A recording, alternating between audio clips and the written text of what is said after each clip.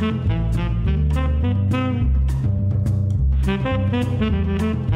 and welcome to the History of Africana Philosophy by G.K. Jeffers and Peter Adamson, brought to you with the support of the King's College London Philosophy Department and the LMU in Munich, online at historyofphilosophy.net. Today's episode, Or Does It Explode? Lorraine Hansberry. It was in May of 1961 that Frantz Fanon first published a portion of what would become The Wretched of the Earth in the journal Le Temps Moderne, or Modern Times, a French intellectual outlet founded by Simone de Beauvoir, Jean-Paul Sartre, and Maurice Merleau-Ponty. The piece published was On Violence, which would, of course, later become the first and most famous chapter of Wretched. According to Robert Nemiroff, May of 1961 is also when the African-American playwright Lorraine Hansberry figured out the plot of her play, Les Blancs, a play that revolves around the very theme for which Fanon's book is so well known, anti-colonial violence in Africa. Now, Robert Nemiroff was a very particular kind of expert on Hansberry's work.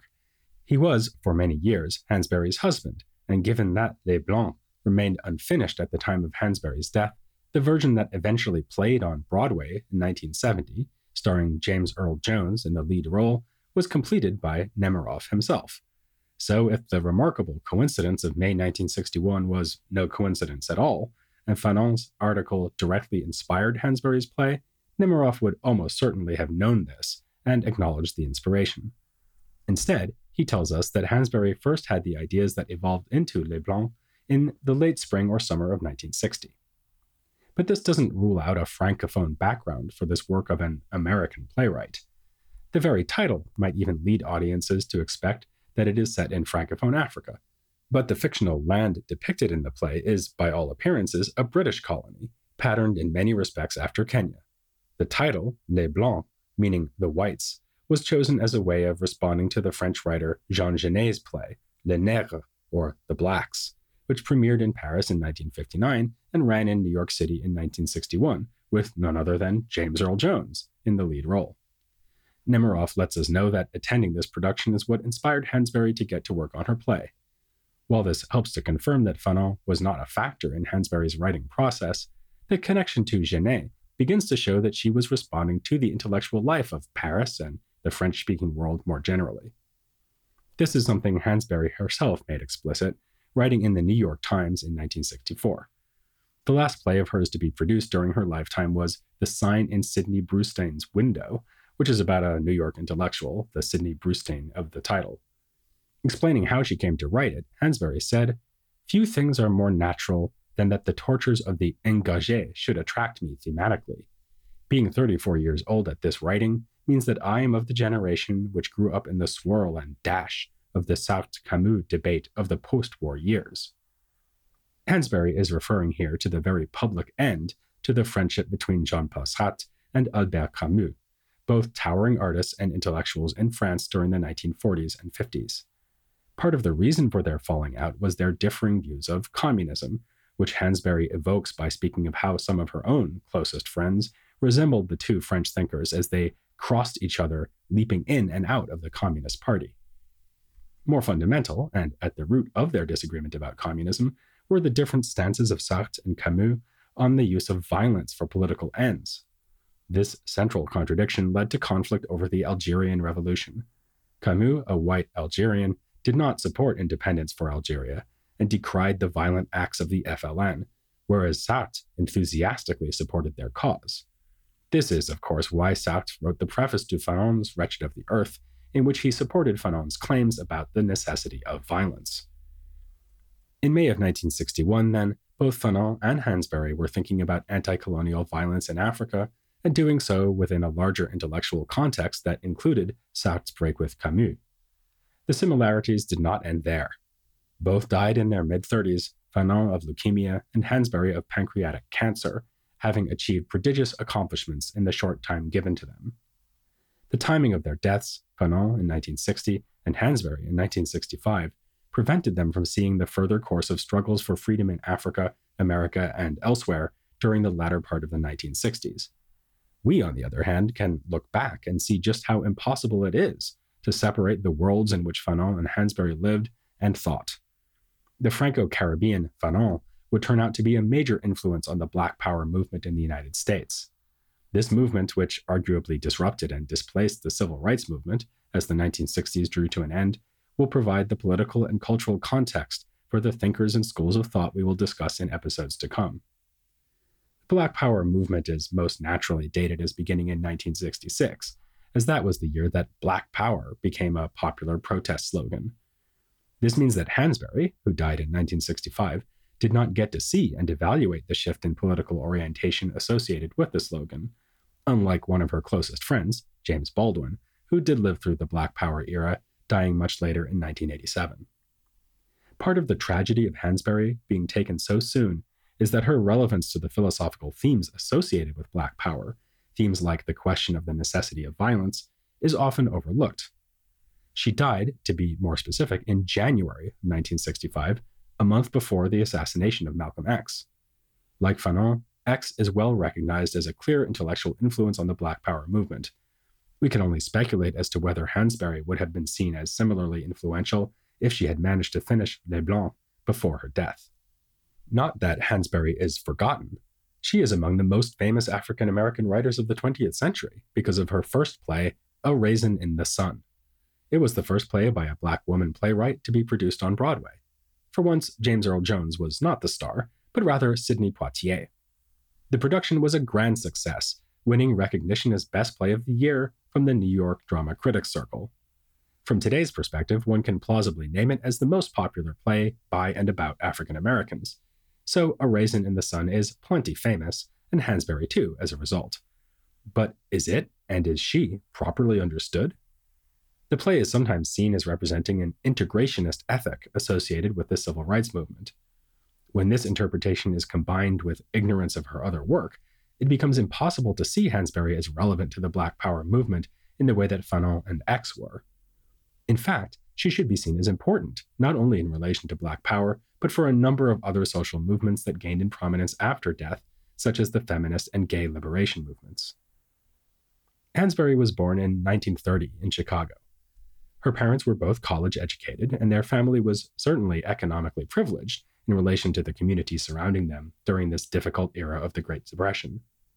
Carl Augustus Hansberry, her father, was a real estate developer who made money from dividing properties into small apartments, into which African Americans migrating from the South to Chicago were squeezed in significant numbers. He also founded Lake Street Bank, among the earliest Black-owned financial institutions in the city. Lorraine's mother, Nannie Perry Hansberry, was a teacher who was also involved in local politics. The couple bring to mind Du Bois's ideal of the talented tenth. Carl and Nannie were educated members of the Black middle class and also activists who fought the oppressive practice of racially restrictive covenants. In 1940, the United States Supreme Court heard the case Hansberry versus Lee, which resulted from the Hansberrys purchasing a home that was covered by a covenant intended to keep the neighborhood white. Overturning the decisions of the lower courts, the Supreme Court found in the Hansberrys' favor, affirming their right to keep the home. Lorraine was a child at this time and would always remember the terror of the hostile white mob gathered outside of the house as the family fought to keep it. It is quite obvious that this experience informed her work, as A Raisin in the Sun is, in part, the story of a Black family that has to decide whether to move into a house in a hostile white neighborhood in Chicago. Mention must also be made of her uncle, William Leo Hansberry, a Harvard-trained historian. Although he was in Washington, D.C., teaching at Howard University, rather than living in Chicago, where Lorraine grew up, it cannot be doubted that his example of Black intellectual life had some impact on his niece. In fact, Uncle Leo is considered by many to be something of a father to African studies as a discipline. Directly influenced by Du Bois, he strongly promoted the interdisciplinary study of Africa and its history at Howard. This had an impact on both African American students and African students, like Nnamdi Azikiwe, who was mentored by Leo Hansberry just as he was by Alain Locke. Lorraine shared Uncle Leo's abiding interest in Africa, as is evident even before Les Blancs, in A Raisin in the Sun. Her most famous play features the character Joseph Azagai, a Nigerian student who confronts questions of decolonization in his dialogue with the character of Benitha, the African-American woman he loves. After graduating from Chicago's Englewood High School in 1948, Hansberry did not go to study with Uncle Leo at Howard, but instead to the University of Wisconsin. She left after 2 years to go to New York, where, after another failed attempt to study at the New School, she found her vocation as a writer. She contributed to the newspaper Freedom, a joint venture by none other than Paul Robeson and Du Bois. As a writer and editor at Freedom, Hansberry became a mentee of these famous figures. She even took a course on African history taught by Du Bois himself at the Jefferson School of Social Science, an adult education center affiliated with the Communist Party. In 1951, she went to Washington, D.C. to report for Freedom on the Sojourners for Truth and Justice. This is the activist group we first mentioned in episode 92, which was organized by Claudia Jones, Shirley Graham Du Bois, Louise Thompson Patterson, and other Black women intellectuals on the left. The early 1950s also brought Robert Nemiroff, a white Jewish activist and graduate student, into Hansberry's life. They were married in 1953, and it is telling of who they were that the day before the wedding, they went together to protest the execution of Julius and Ethel Rosenberg, who had been convicted of spying on behalf of the Soviet Union. Their relationship was unconventional, as Hansberry came to recognize herself as a lesbian. She joined the Daughters of Bilitis, the first lesbian civil rights organization, and wrote letters and stories published in its magazine, The Ladder. She signed these using initials or pseudonyms, keeping her participation in the organization quiet, as did many members in this time when few were openly gay. A letter of hers, published in the August 1957 issue, is particularly noteworthy. It is often cited for the part where she identifies herself among the category of heterosexually married lesbians. Her discussion of what it is like to be one of those is certainly fascinating. The most intriguing bit of the letter, however, comes at the end. Hansberry calls for women intellectuals to begin taking on some of the ethical questions which a male-dominated culture has produced. She is concerned not just about obvious forms of male dominance, but rather common modes of thinking and acting that may have their roots in patriarchal structures. She writes, "Without revised basic thinking, the woman intellectual is likely to find herself trying to draw conclusions, moral conclusions, based on acceptance of a social, moral superstructure which has never admitted to the equality of women and is therefore immoral itself, as per marriage, as per sexual practices, as per the rearing of children, etc." Hansberry then tentatively raises the question of whether oppression on the basis of sexual orientation may ultimately be grounded in the oppression of women, writing, "There may be women to emerge who will be able to formulate a new and possible concept that homosexual persecution and condemnation has at its roots not only social ignorance, but a philosophically active anti-feminist dogma. But that is but a kernel of a speculative embryonic idea improperly introduced here." Hansberry was able to cultivate some romantic relationships with women.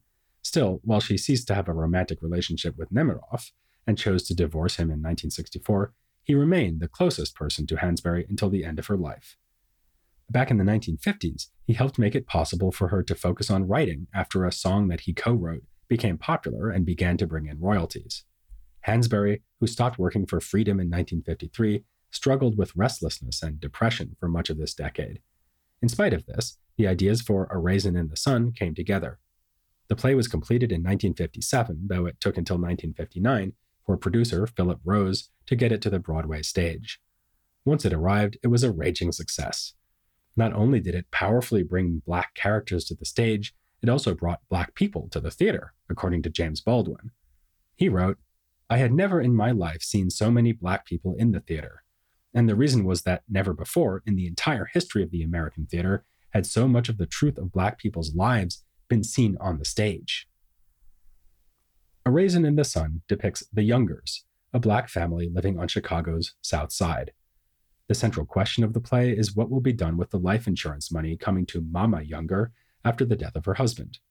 Walter Lee Younger, her adult son, wants to leave his job as a chauffeur to open a liquor store, which his mother finds morally unacceptable. He feels unsupported by the women in his life, namely Mama and his wife Ruth. Walter and Ruth have a son, Travis, making 3 generations in the home. The remaining Younger is Benitha, who is in college and plans to become a doctor. It's hard not to draw comparisons between the aspiring intellectual Benitha and Hansberry herself. Certainly, Benitha's fascination for Africa, connected to her relationship with Joseph Azagai, reflects Hansberry's abiding interest. Mama chooses to use some of the money to purchase a nice home they can live in, and it so happens that this home is in a white neighborhood. Walter, who ends up losing the portion of the money that Mama gave him to a scammer, comes close to accepting the offer of some white neighbors to buy the home so that the Youngers will not move in. He reverses course, however, and the play ends with the family packing to move into the home Mama bought. This final choice to move to a white neighborhood is what has led some to see the play as upholding a simplistic, integrationist approach to Black progress. Norman Algren, a white critic, attacked the play from a leftist perspective, claiming, "It is not a play about human dignity, but how to invest wisely." Amiri Baraka, a central figure of the Black arts movement of the late 1960s, was likewise critical of the play. Looking back decades later, he explained, "We thought that Hansberry's play was middle class, in that its focus seemed to be on moving into white folks' neighborhoods when most Blacks were just trying to pay their rent in ghetto shacks." But by 1987, when he wrote this, Baraka had changed his position, admitting, "We missed the essence of the work, that Hansberry had created a family engaged in the same class struggle and ideological struggle as existed in the movement itself and among the people." Julian Lester, another important writer in his own right, has argued that the play dramatizes a clash in values, namely the opposition between Walter's claim that life is about money and Mama's claim that life is about freedom, with Hansberry's ultimate message being that we must seek to relate to material things in ways that affirm Mama's claim. Lester takes dismissive critics to have missed this by wrongfully thinking of the theme of home ownership as a matter of upward mobility and conspicuous consumption. What they are missing, Lester claims, is that it is a general characteristic of Black families suffering the inequality of ghetto conditions that they wish to get the hell out of there as quickly as they can. From that point of view, the whiteness of the neighborhood where an affordable home can be purchased is to some extent beside the point. Hansberry is not endorsing the pursuit of integration in the sense of encouraging Black people to desire to be around white people. She is endorsing the refusal to submit to the indignity of racially oppressive restrictions on freedoms, including, but not limited to, freedom in buying a home. To gain some perspective on how A Raisin in the Sun and Les Blancs can be understood as parts of a broader vision, it is helpful to consider a letter by Hansberry to the New York Times from 1964.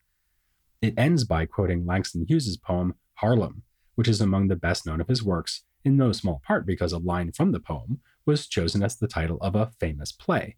Yes, we are talking about A Raisin in the Sun, which means Hansberry would expect readers of this letter, written long after the success of that play, to know that she is invoking that previous work of hers. We might as well not let Hansberry have all the quoting fun, so here is Harlem in its entirety. What happens to a dream deferred?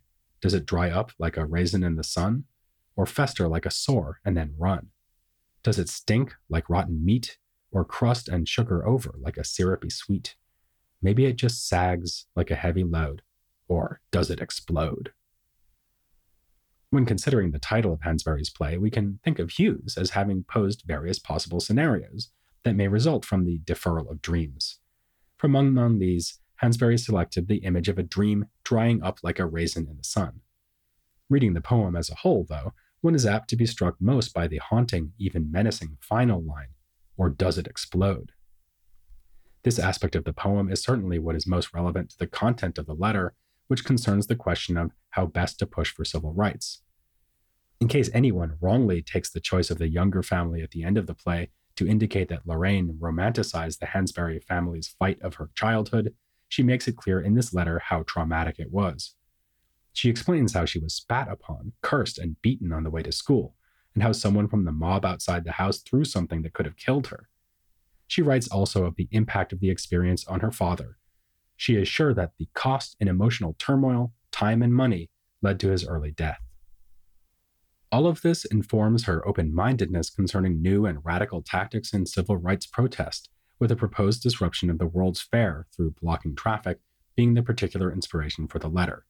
Here is how she puts it: "That is the reality that I am faced with when I now read that some Negroes my own age and younger say that we must now lie down in the streets, tie up traffic, do whatever we can, take to the hills with guns if necessary, and fight back." Her explicit reference to political violence and the imagery of taking to the hills reminds one that she had been working on Les Blancs for years at the time that she wrote this letter. If we wish to see Les Blancs as in some sense a sequel to A Raisin in the Sun, it might help to treat Or Does It Explode as an alternative title for the play left unfinished at the time of her death. Les Blancs takes place in Zatembe, a fictional country, although, as we mentioned, Hansberry was inspired especially by the anti-colonial struggle in Kenya. She even drew on Jomo Kenyatta's book Facing Mount Kenya for a folktale that is important to the plot, and an unseen character in the play, Amos Kumalo, is similar in a number of ways to Kenyatta himself. The play's central character is Chembe Matose, who lives in England with a white wife and one son. He has returned to Zatembe because of the death of his father. But violent struggle is underway, and Chembe will not be able to hesitate forever without being involved. The play's events lead towards a bloody and fiery climax, which includes Chembe killing his brother Abiose, who informed authorities about a resistance fighter and thus got that fighter killed. Right before the curtain closes, Chembe sinks to the ground beside the body of his brother and emits an animal-like cry of grief. In our episodes on Fanon, we had a lot to say about his stance on violence, and the same issue arises here. It seems wrong to treat Hansberry as glorifying violence, given the utter anguish of that final moment. Yet, it is plausible to treat the play as defending the necessity of violence. It is significant that Madame Nielsen, an old white missionary who taught Chembe and Abiose when they were young, voices her own support for violent struggle in the play's penultimate scene, even though this very struggle killed her husband, Reverend Nielsen. Another important character in the play is Charlie Morris, a white American journalist who has some fascinating exchanges with Chembe. One of the topics of their heated discourse is the reality and significance of race. In one scene, Charlie suggests that Chembe hates all white men. Chembe responds that he wishes it were so, for it would make everything infinitely easier. It is not so, however, and Chembe explains that this is because he has seen the slums of Liverpool and Dublin, Anne Frank's attic in Amsterdam, and other reminders that, rather than a simple common enemy, white people are a complex group within which some oppress others, just as they oppress the non-white people outside the group. In a later scene, Charlie is pleased to hear Chembe call racism an invention to justify the rule of some men over others. Charlie thinks that Chembe is agreeing with him that race is ultimately irrelevant to their discussion. Chembe is careful to correct this, clarifying that a device is a device, but that it also has consequences. Once invented, it takes on a life, a reality of its own. To be shot for being black in Mississippi, or Zatembe, is to suffer the reality of the device, and according to Chembe, it is pointless to pretend that it doesn't exist merely because it is a lie. This is a remarkable expression of the social constructionist position in the philosophy of race. As we can see from this example, the fact that A Raisin in the Sun and Les Blancs are plays does not stop them from expressing philosophical ideas. That being said, Hansberry's discursive prose is too little known and undervalued.